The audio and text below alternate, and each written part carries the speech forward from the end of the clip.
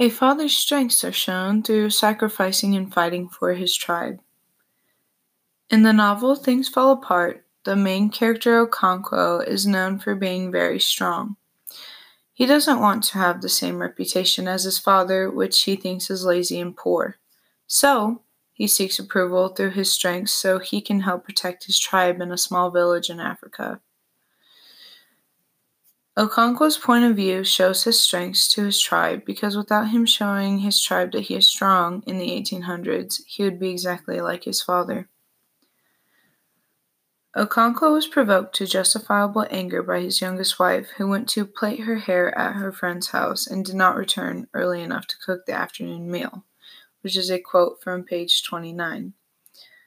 Okonkwo is easily angered by his wife, and he is not often happy with her, but he has a child with the youngest wife, Neki, which he loves deeply. On that note, there is another quote that explains how Okonkwo is wanting to be strong for his village. Okonkwo looked away. He heard the blow. The pot fell and broke in the sand.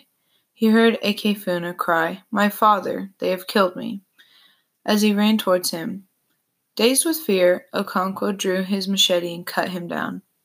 He was afraid of being thought weak, which is from page 61. This quote shows that Okonkwo had to kill one of his adopted children that he helped take care of because he didn't want people thinking any less of him.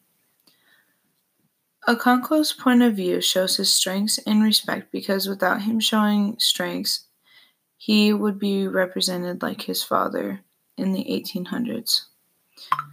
My connection to this novel is that people still try to show that they are strong so that way they can protect the people that they care about most deeply.